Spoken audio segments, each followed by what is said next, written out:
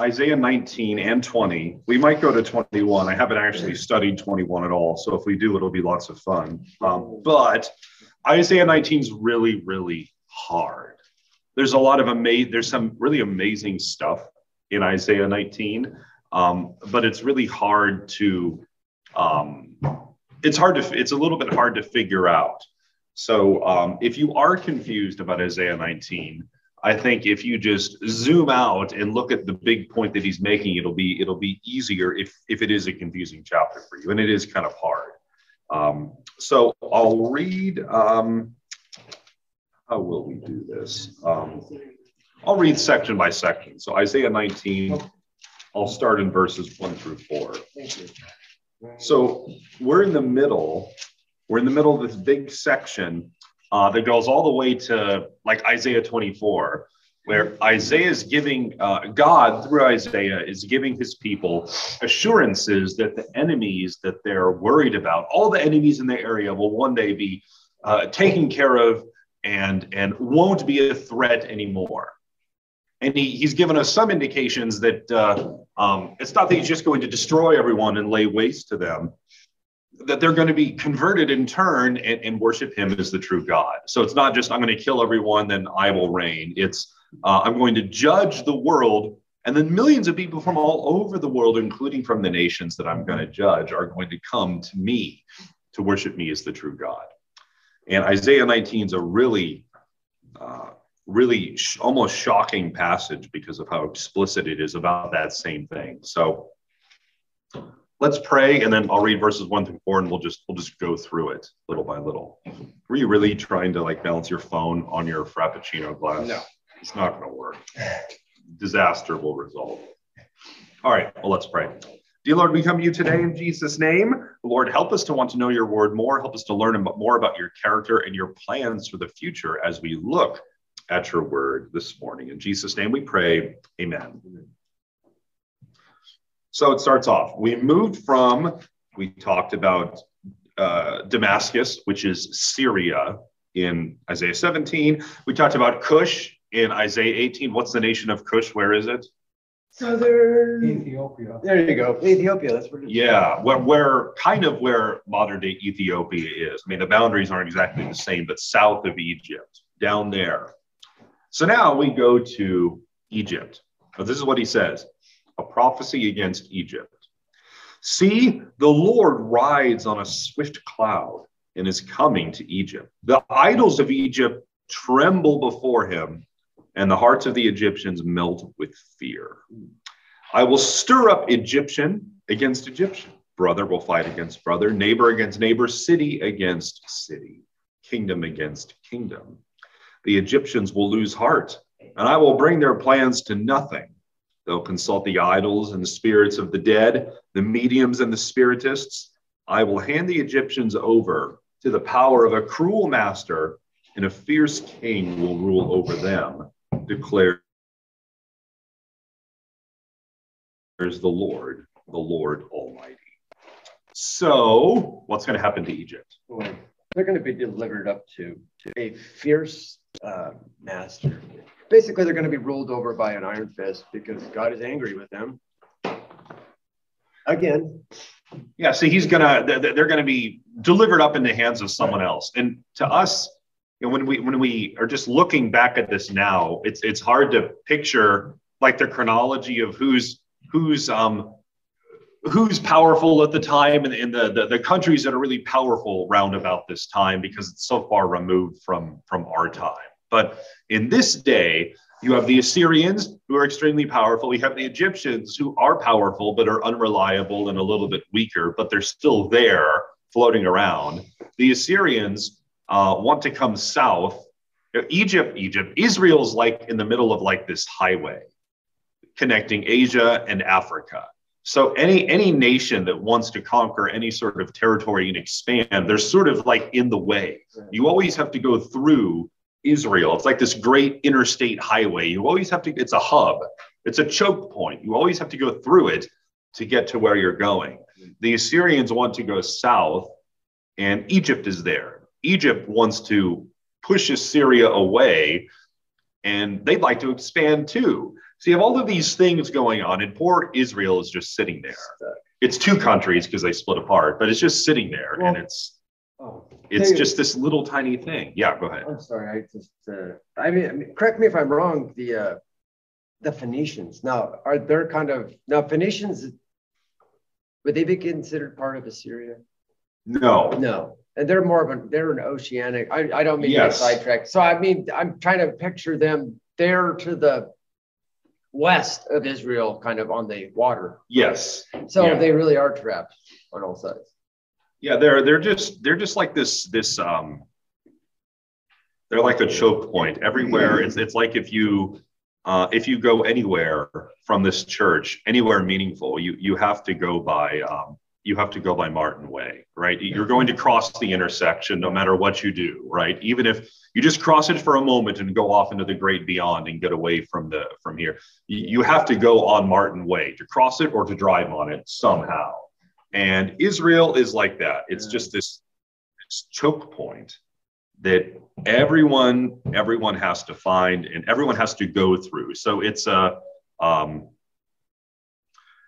problem. So Israel's always caught in the middle between other warring factions. I could no, I'm not going to. It'd be too complicated. I have to change the display mode. But anyway, so Israel's like these two countries because they broke apart, and it's stuck there. They don't have any power. Solomon had power, but Solomon's been gone for a long time. So it's they're helpless. But Egypt is this big, powerful country who they always turn to help them against Assyria. Like a bunch of times they've done this. But they're unreliable. They band together, then Egypt will run away and leave them behind and leave them to face the consequences of this alliance, and the Assyrians are mad at them. But here, the Egyptians one day are going to be totally taken care of. And so verse 4, who's he going to hand the Egyptians over to? You don't need to know the answer to get the point that Egypt will be taken care of, but just for fun, we can talk about who are the Egyptians going to be handed over to? This cruel king who's going to rule over them, who's finally going to crush them. Who are they handed over to? What do you think? I have no idea. I mean, it's a cruel master, but I don't know. They were handed over to the Japanese Empire. I knew it. No, I'm just kidding. No, it was the Assyrians. Yes. So the Assyrians came down and crushed and finally crushed and destroyed the Egyptians. The reason why this passage is hard is because sometimes it's hard to connect what it says happens with historical events. But you don't need to know the exact event that happened in 670 BC when the Assyrians came and destroyed the Egyptians. You just need to know that they were destroyed. But that's not the really important part of this prophecy from our perspective. Right. For the folks then, that would be very nice to know. But for our perspective, they've been gone for a long time. So, okay, verses 5 to 10. And the waters of the sea will be dried up, and the river will be dry and parched. And my version's a little different. And its canals will become foul, and the branches of Egypt's Nile will diminish and dry up. Reeds and rushes will rot away. Oh, I went too far. No, through 10. Oh, through 10. Okay. There will be bare places by the Nile, on the brink of the Nile. And all that is sown by the Nile will be parched, will be driven away, and will be no more. The fishermen will mourn and lament. All who cast a hook in the Nile, and they will languish. Who spread nets on the water. The workers and the combed flax will be in despair, and the weavers of the white cotton. Those who are the pillars of the land will be crushed, and all who work for pay will be grieved. They are going to have some tough times coming ahead. Yeah, what's it picturing? What's happening? What's going to happen to them? Well, it's kind of a famine. Yeah, exactly. Famine? Yeah, I mean that seems like what's happening. He's going to talk about a famine that's going to come on the land, and they're going to have no agriculture. Their economy is going to be shot and destroyed. In Sri Lanka right now, there's been a coup. Well, not a coup, an uprising in Sri Lanka because their economy is in shambles. And the people just yesterday stormed the presidential palace, and the president's now said, "Oh, okay, I'll resign," because the economy has been destroyed. When the economy is destroyed, people revolt and become really, really upset. What's it say about the officials, like the civil servants, the people in government in verse 11?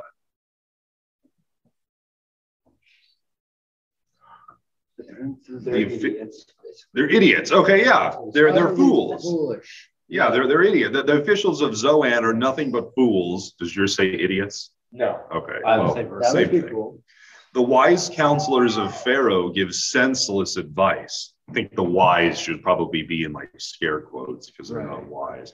How can you say to Pharaoh, "I am one of the wise men, a disciple of the ancient kings"? So the reason why I'm saying this is because the government the government officials in Egypt are leading the Pharaoh to make stupid decisions and do stupid things. Where are your wise men now? Now that destruction has come and the economy has been destroyed, let them show you and make known what the Lord Almighty has planned for Egypt. The officials of Zoan have become fools. The leaders of Memphis are deceived. The cornerstones of her peoples have led Egypt astray. What's that? What's the cornerstone of the Egyptian peoples? What do you think he's talking about? That like they're rulers. That's the cornerstone. Okay. The officials of Zoan have become fools. The leaders of Memphis are deceived. The cornerstones of her peoples have led Egypt astray. Okay. Yeah, it could be her rulers. It could also be, maybe, I don't know. It could be their gods. Dumb spirit. Yeah, it could be their gods that they trust in. Like Jesus is our cornerstone. Because they obviously led them astray because they're The chief cornerstone. Yeah. But I mean, God said himself, the wisdom of man. The wisdom of man is foolishness, so how much greater is the wisdom of God? So we know that man's wisdom is foolishness. And apart from God, we can do nothing. And they're being foolish by worshiping their stupid gods that aren't really gods. They're just carving images. But go ahead, sorry. No, that's okay. The most important thing for us is you're sitting here saying, Egypt's God for a while, and they're not really threatening Israel. Even now, Egypt's not threatening Israel. Ever since it wasn't the Camp David. Was it the Camp David peace accords in the late 70s? I think it was in 79. Anyway, since 79, Egypt has recognized the state of Israel and has not fought against Israel after fighting 2 wars against Israel in the 60s and the 70s. But who cares? Because this doesn't. Egypt's not a problem now. Yeah. What is the important point for us in 2022 is the last half of this chapter, which we're about to get to. So I'll finish this last bit. It says, starting in Isaiah 19, verse 16, "In that day, the Egyptians will become weaklings. They'll shudder with fear at the uplifted hand that the Lord Almighty raises against them. The land of Judah will bring terror to the Egyptians. Everyone to whom Judah is mentioned will be terrified because of what the Lord Almighty is planning against them." So when is this happening? When is this a snapshot of? Where Israel or Judah, that's the name for the southern kingdom that Isaiah is speaking to. Has there been a day where the name of the southern kingdom, where the temple is and where the true people who allegedly worship God are, where the name of them makes everyone tremble in fear and want to throw in the towel and give up? I mean, when is that? Has it happened yet, or is it something that hasn't happened yet? What do you guys think? Oh, when is that day coming? Yeah. Oh. Has it come, or is it going to come still? It seems as if it has come. No, it hasn't. He coming on the clouds with exceedingly great glory. No. But yes, in a way, because how many times but the answer you're looking for is no, not yet. How did you know I'm looking for that answer? I'm just kidding. So we're talking about verse verse 17, verses 16 and 17. Yeah, Judah hasn't brought terror to the Egyptians. Yeah. Okay. Well, I do think that Israel does bring terror to Iranian nuclear scientists whom they keep assassinating. Yeah. But does the name of Israel bring terror to everyone to whom they're mentioned because of what the Lord Almighty is planning? Not yet. No. I don't think so. It seems like it's future, but the really beautiful, awe-inspiring part of this chapter is what's coming from here on forward. So what is this? In that day, the day that the Lord comes and fights for his people, and the name of Judah's terrifying, in that day, 5 cities in Egypt will speak the language of Canaan and swear allegiance to the Lord Almighty. One of them will be called the city of the sun, or yours might say the city of destruction. In that day, there will be an altar to the Lord in the heart of Egypt, and a monument to the Lord at its border. It'll be a sign and witness to the Lord Almighty in the land of Egypt. When they cry out to the Lord because of their oppressors, he will send them a savior and defender, and he will rescue them. So the Lord will make himself known to the Egyptians, and in that day they will acknowledge the Lord. They will worship with sacrifices and grain offerings. They'll make vows to the Lord and keep them. The Lord will strike Egypt with a plague. He'll strike them and heal them. They will turn to the Lord, and he will respond to their pleas and heal them. What is this? Has this happened yet? Is it going to happen later? If it's going to happen later, what's it mean? What's this saying? So, I'm sorry, can you remind me where we left off? Isaiah 19, verse 18 through 22. In that day, there will be 5 cities in the land.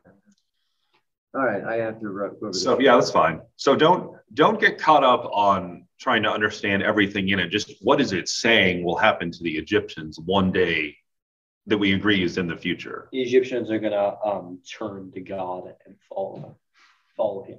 Yeah, I don't know what's up with verse 18, but yeah. Yeah, the Egyptians are going to turn to God and follow God. What does it mean in verse 18? On that day, 5 cities in Egypt will speak the language of Canaan and will swear allegiance to the Lord Almighty. What's the language of Canaan? Aramaic? No. Well, it was Hebrew back then, right? Yeah.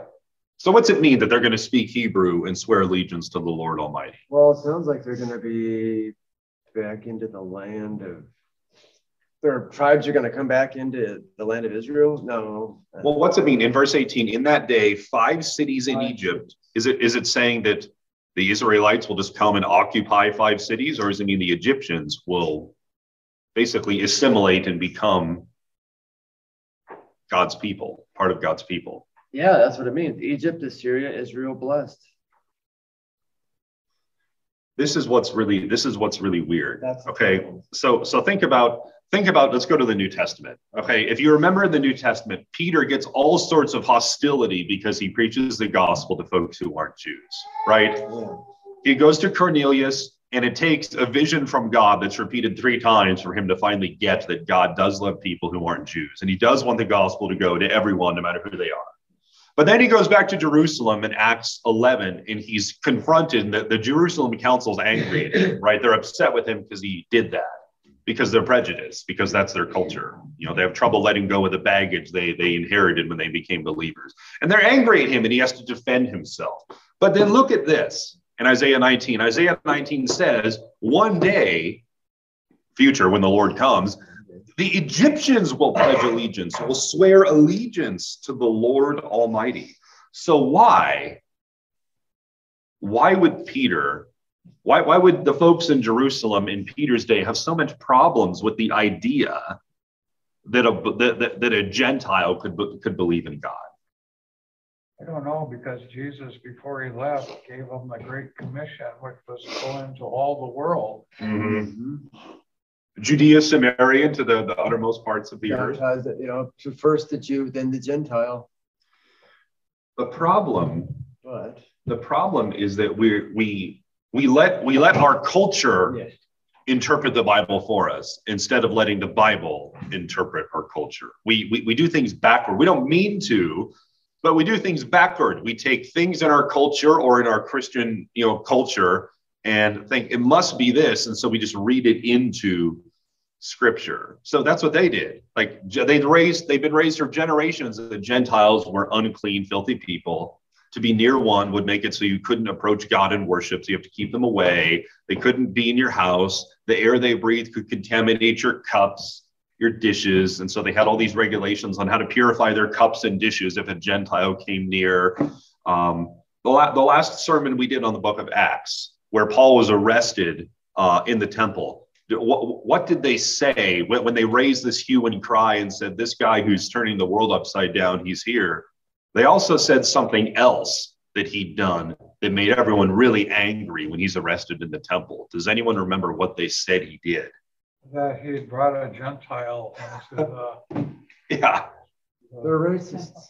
Yeah. He brought a Gentile into the courtyard. How dare he? Is that in the Old Testament that you can't bring a Gentile who believes in God can't come to the temple to worship? Is that there? Is that anywhere? That's a huge contradiction according to the so-called maybe not the Sanhedrin and all that. You know what I mean? What they preach. Besides, Jew, Gentile, I'm sorry, but my belief is that being Jewish or whatever is not a skin color. It's a way of life. It's a culture. I mean, it is obviously. I know what you're saying. Line. But it's like I heard a Native American once say, being a Native American or Indian it's not a skin color. It's a way of life.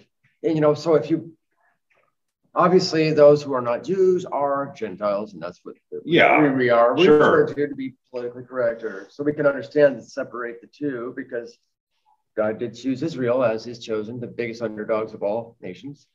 But what am I? You know what I'm trying to say? Yeah, I know what you're trying to say, and I'll talk about that in my sermon today a little bit too.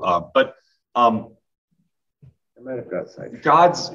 God's family, Israel, has always included more than just Jewish people. It's included Jewish people who love wherever who wants to join the family. So here you have Egyptians. One day in the future, even the Egyptians, they hated Egyptians, the Egyptians who held you guys in slavery for many, many years, the ones who always stab you in the back and you can't be trusted to form alliances with. Even these guys, God says, one day they're going to swear allegiance to me. I'm not going to kill them all. They're going to swear allegiance. They're going to come to salvation. There's a lot of speculation. What's with the 5 cities? What do you mean the 5 cities in Isaiah 19:18? The 5 cities in Egypt will speak the language of Canaan. And people are like, what's with the 5? And what's with the city of the sun or the city of destruction? Your translation might have. There's different ideas about. There's different words in different manuscripts. So I know that Egypt worships the sun right now. Where they did back in that period of time. That was one of their main gods. Yeah. So the best explanation I've seen, I don't think it matters to understand his basic point, but I think the best explanation for this is what's with the 5 cities? Well, when Joshua entered the promised land, they've quickly conquered 5 cities as like the launching point for the rest of the conquest. And I think the best explanation I've seen is that this also were these 5 cities who were first converted to the Lord, and then it spreads from there across the whole land, just like the 5 cities that Joshua and the armies first conquered when they first went into the promised land. And like Tim said, one of these cities will be called the city of the sun. It's like an ironic thing. It's like this city used to be dedicated toward worshiping the sun as a god, but now this city is one that swears allegiance to God and speaks the language of God's people. So it's like an ironic sort of thing. Yeah. And then there's this discussion of there's an altar. Like in Egypt, there will be an altar to the Lord in the heart of Egypt and a monument at its border, meaning these people who've caused you so much pain and so much grief, they're going to have a shrine to God in the center of their country, symbolizing that God, true God, is one day is going to be at the heart of who they are.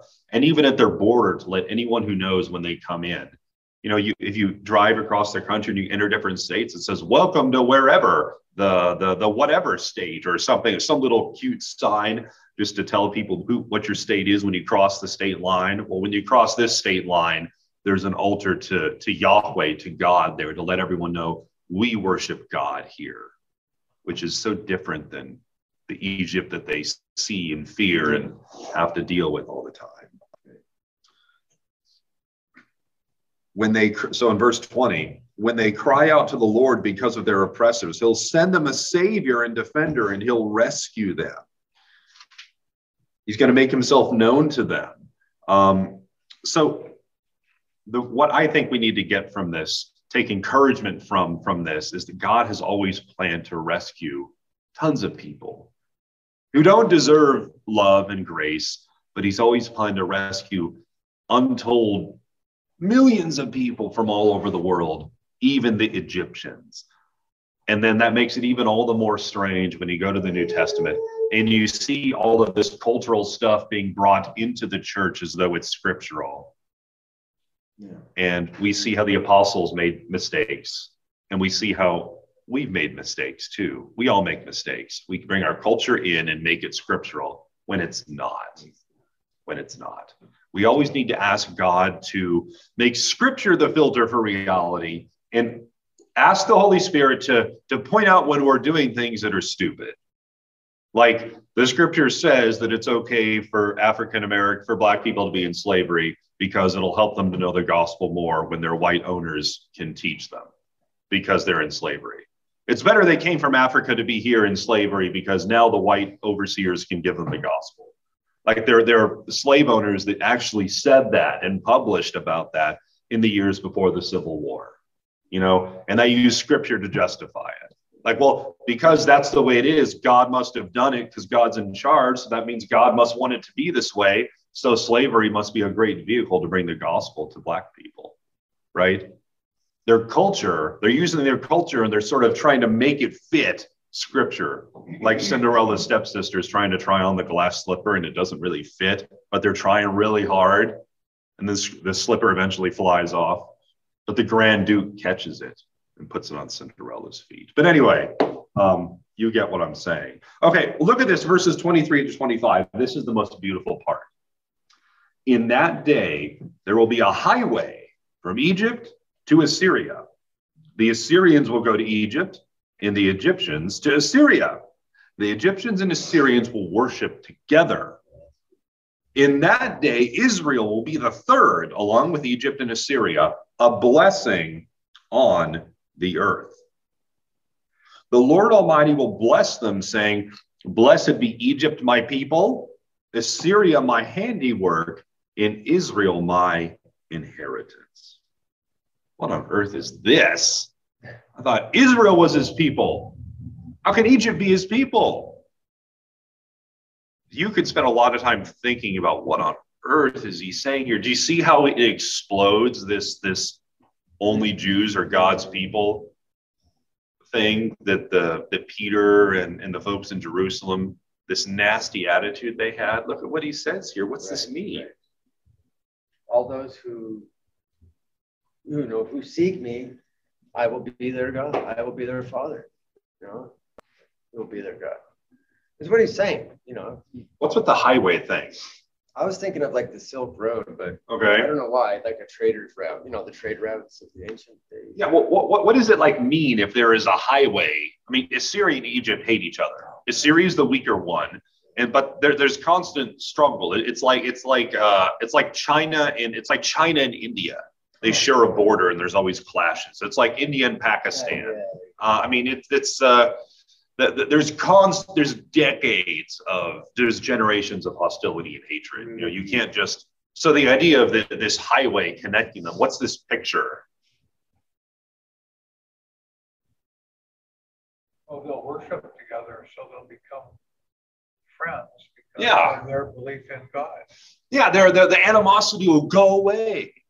And the only thing that'll do that is change hearts. God's going to change spiritual hearts from even the Assyrians and the Egyptians, so they'll worship together.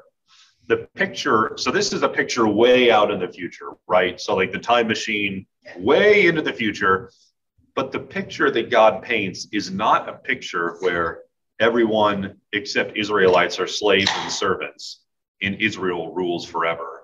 It's God ruling from Jerusalem, but the family that the realm is the world, with people from all over the world as part of that, as a loving part of that kingdom. God definitely wants to get rid of, from what I gather, I should say, get rid of that whole mentality. Like I think you were suggesting that, we're Israel, everyone back up, here we come, we're the chosen. God loves all of his creators, loves us all. And like you were saying, we're all going to equally come together, equally, and worship the one true God. Everything, all of God's promises are fulfilled through Israel, and he made promises to Israel and he's going to fulfill them. The king is going to rule from Israel's capital in the new heavens and the new earth. But the point is that his people are not just Jewish people while everyone else are second-class citizens. It's a multicultural thing with an Israel flavor from the top down. Blessed be Egypt, my people, which is so crazy. Isn't that crazy? That's really weird, because Paul talks about this. Who are his people? A Jewish person is not someone who's biologically Jewish. You might be biologically Jewish, but a true Israelite is someone who's circumcised in the heart, who loves God from the heart. So you can be an Israelite. And so can an Israelite. Anyone whose heart is with God, who loves God because God's changed your heart. You can be an Israelite too. Egypt, his people. Egyptians who turn to the Lord and swear allegiance to him, his people. So I'm not making this up or reading something in. That's the picture that he's painting here. Is Syria my handiwork, and Israel my inheritance? So it's a really a shocking picture. Think of hearing this and seeing that God's vision is more than just the Israelites in the land. There's supposed to be a nucleus to go out to tell the world about this God they worship. They're the ones that are supposed to be the evangelists pushing this message out to the world, and they failed so badly. Solomon started to get this done. In 1 Kings 10, he had people coming from the Queen of Sheba, who came from what's now probably Yemen, heard about him and came up to see him and hear about this God. So it started to work the way it's supposed to, but Solomon messed it up, and his kids messed it up even worse. So the world is God's plan has never just been for Israelite people to be in the land and everyone else dies or becomes second-class servants in the kingdom. It's been his people as the nucleus for telling the world about him and bringing people from all over the world into the family so we can be a community with the Lord forever. So that's what it's supposed to be. All right. So does anyone want to talk about this at all? Does anyone want to talk more about it? I talked about this in theology class a little bit. We didn't solve the problem, but we talked about it. There's three big answers to who is Israel. So I'll just throw this out there just so I'm not misunderstood. Three big answers to who is Israel. One answer is that Israel in the Bible most of the time is just the 12 tribes. It's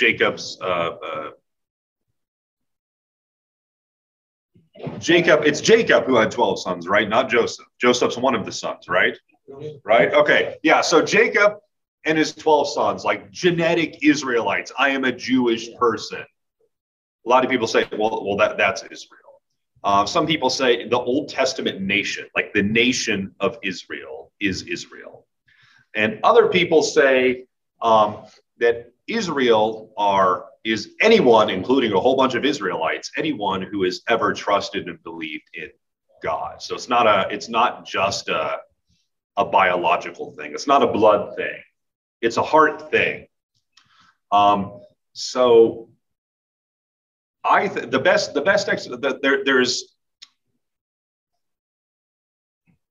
so what this works out as is this. I'm trying to make this short. When you look at the New Testament and you see, well, what's God's future for Israel now? You know, we're waiting for Jesus to come back, and he's going to come back, and then he's got some promises to fulfill to Israel. And what is Israel's future, right?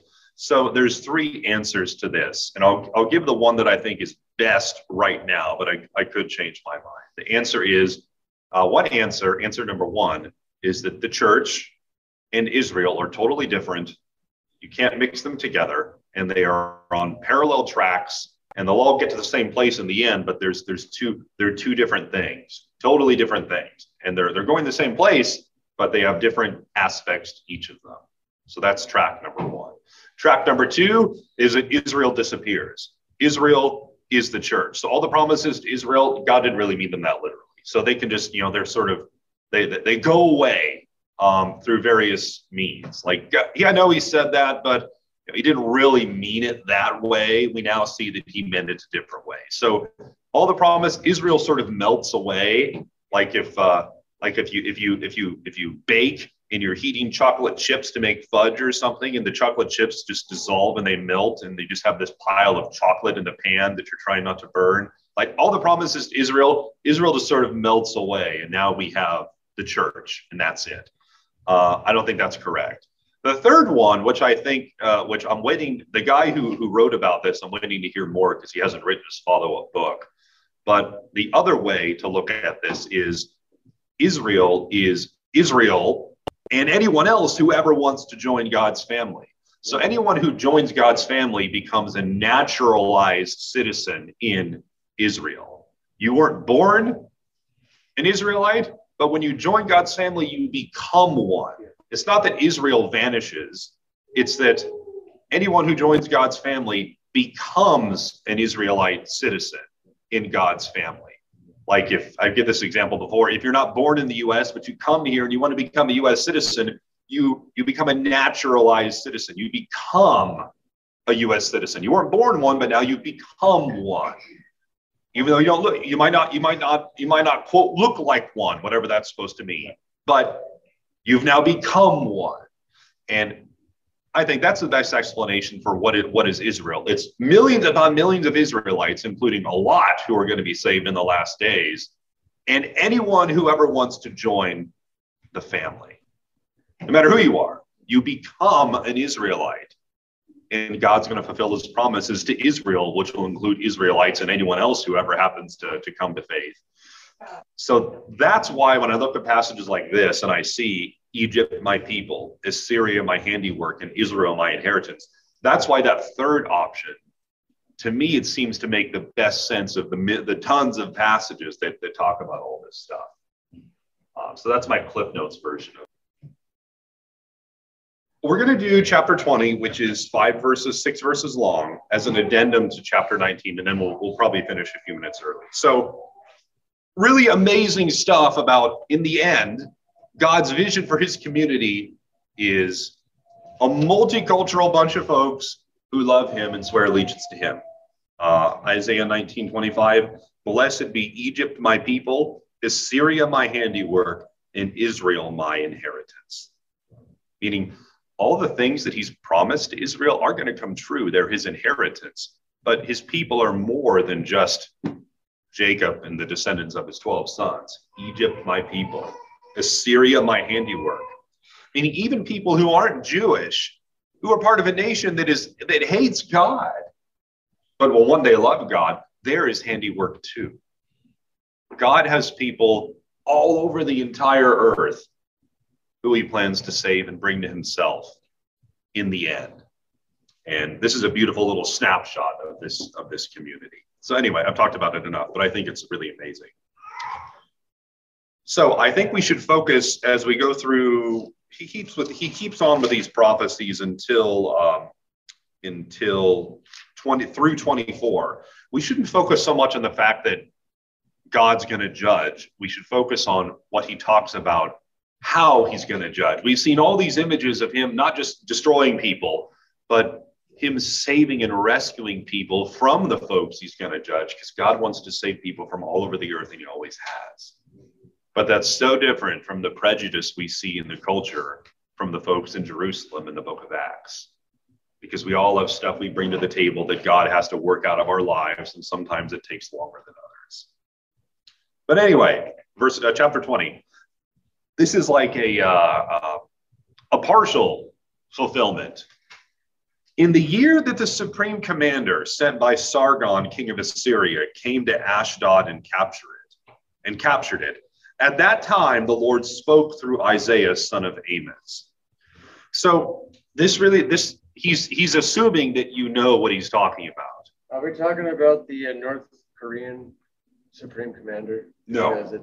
I'm just kidding. No, we're not talking about him. Supreme commander, I'm like, whoa, I've never heard that. About to say, I've heard a lot of stuff, but I never heard that one before. Yeah, that's okay. It's horrible. So it's like he's spoken his prophecy to folks who are listening to him, and they get what he's saying. So he doesn't have to give dates. He just has to give references that they get.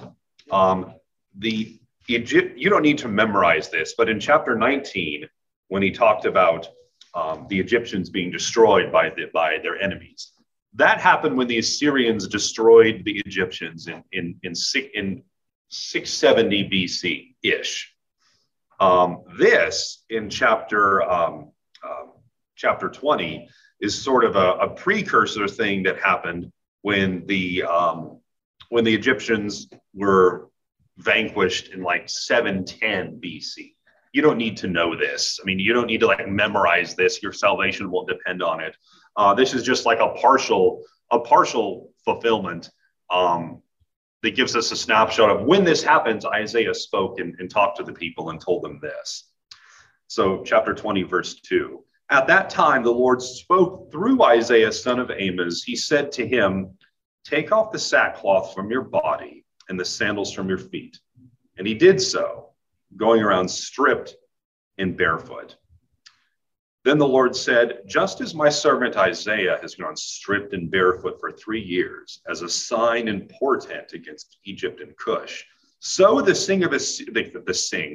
king of Assyria will lead away stripped and barefoot the Egyptian captives and the Cushite exiles, young and old, with buttocks bared to Egypt's shame. He's sort of reminding them that what he said was going to happen in chapter 19 is going to happen. All of you guys, the Egyptians and the Cushites, you'll all be destroyed. And the Assyrians are going to do it. There's nothing you can do about it. Those who trusted in Cush and boasted in Egypt will be dismayed and put to shame. In that day, the people who live on this coast will say, see what's happened to those we relied on, those we fled to for help and deliverance from the king of Assyria. How then can we escape? So what do you think? Isaiah is giving this to them for a reason. Like in chapter 19, he told Isaiah, one day the Egyptians will be destroyed by the Assyrians. They're foolish, they've gone their own way, and one day they're going to pay. And then in chapter 20, he tells Isaiah, when like the first glimmerings of this destruction take place, he tells them to tell the folks this again. And he says, all the people are going to watch this and say, everyone was relying on Egypt for help, but now they've been destroyed. How then can we escape from the Assyrians? What do you think God wants these people to start thinking of when Isaiah is telling them this? Who should they turn to for help? God. Yeah, to him. Yeah. All of these things are happening. God said what happened in advance. And as they're starting to happen, not just to the Israelites, but even to the people on the coast, these little nations who are wondering, how can we possibly escape this juggernaut? What are we supposed to do? He's sort of hoping that they're going to say, maybe we should turn to the God of the Hebrews, the one true God, who they say is the one true God and who protects them. Maybe we should go to them instead.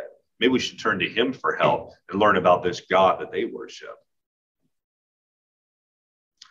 And that is chapter 20. Excellent.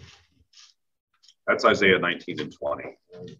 And the beautiful part that I think to take away again is this image of the end, this image of eternity with God, one day way in the future. What's this community that God's forming going to look like? It's going to be have an Israelite flavor, but it's going to include the Egyptians, the Assyrians, who are all going to worship together as a family. The Egyptians, who he calls his people, because who are his people? Go ahead. Go ahead. All those who believe in him and who trust, those who are obedient to God's word. The people who believe in him. So who is a true Israelite? The Israelites are his people, but who is Israel? A person who's a Jew is not a Jew outwardly. It's whether you're circumcised in your heart, then you're an Israelite. That can include an Israelite, a blood Israelite. It could also include you and me and the Egyptians. Anyone who comes to Christ becomes an Israelite. All those who have Abraham's faith are sons of Abraham. Galatians 3:27. Another example for the actual blood Israelite, Nathaniel, in whom there was indeed a true Israelite in whom there was no lie. Yeah, that's really good, actually. So in John chapter 1, Jesus told Nathaniel, you're a true Israelite. Why? You believed in the Messiah. Yes. And he was circumcised of the spiritual aspect of the heart and everything else. And there was no lie. That's really good. It's God's people are anyone. God's people is Israel, and Israel means Israelites and anyone else who wants to pledge allegiance and swear allegiance to him. And that's this image of the future here that's really beautiful at the end of Isaiah 19. So next week, we're going to talk about prophecy against Babylon, Edom, Arabia, Jerusalem, lots of prophecies against. I'm going to try to do more than just talk about how God's going to destroy everybody. And I'll find some stuff about God's character that we can focus on to help us practically as we are in 2022 and we look forward to what God's doing in the future.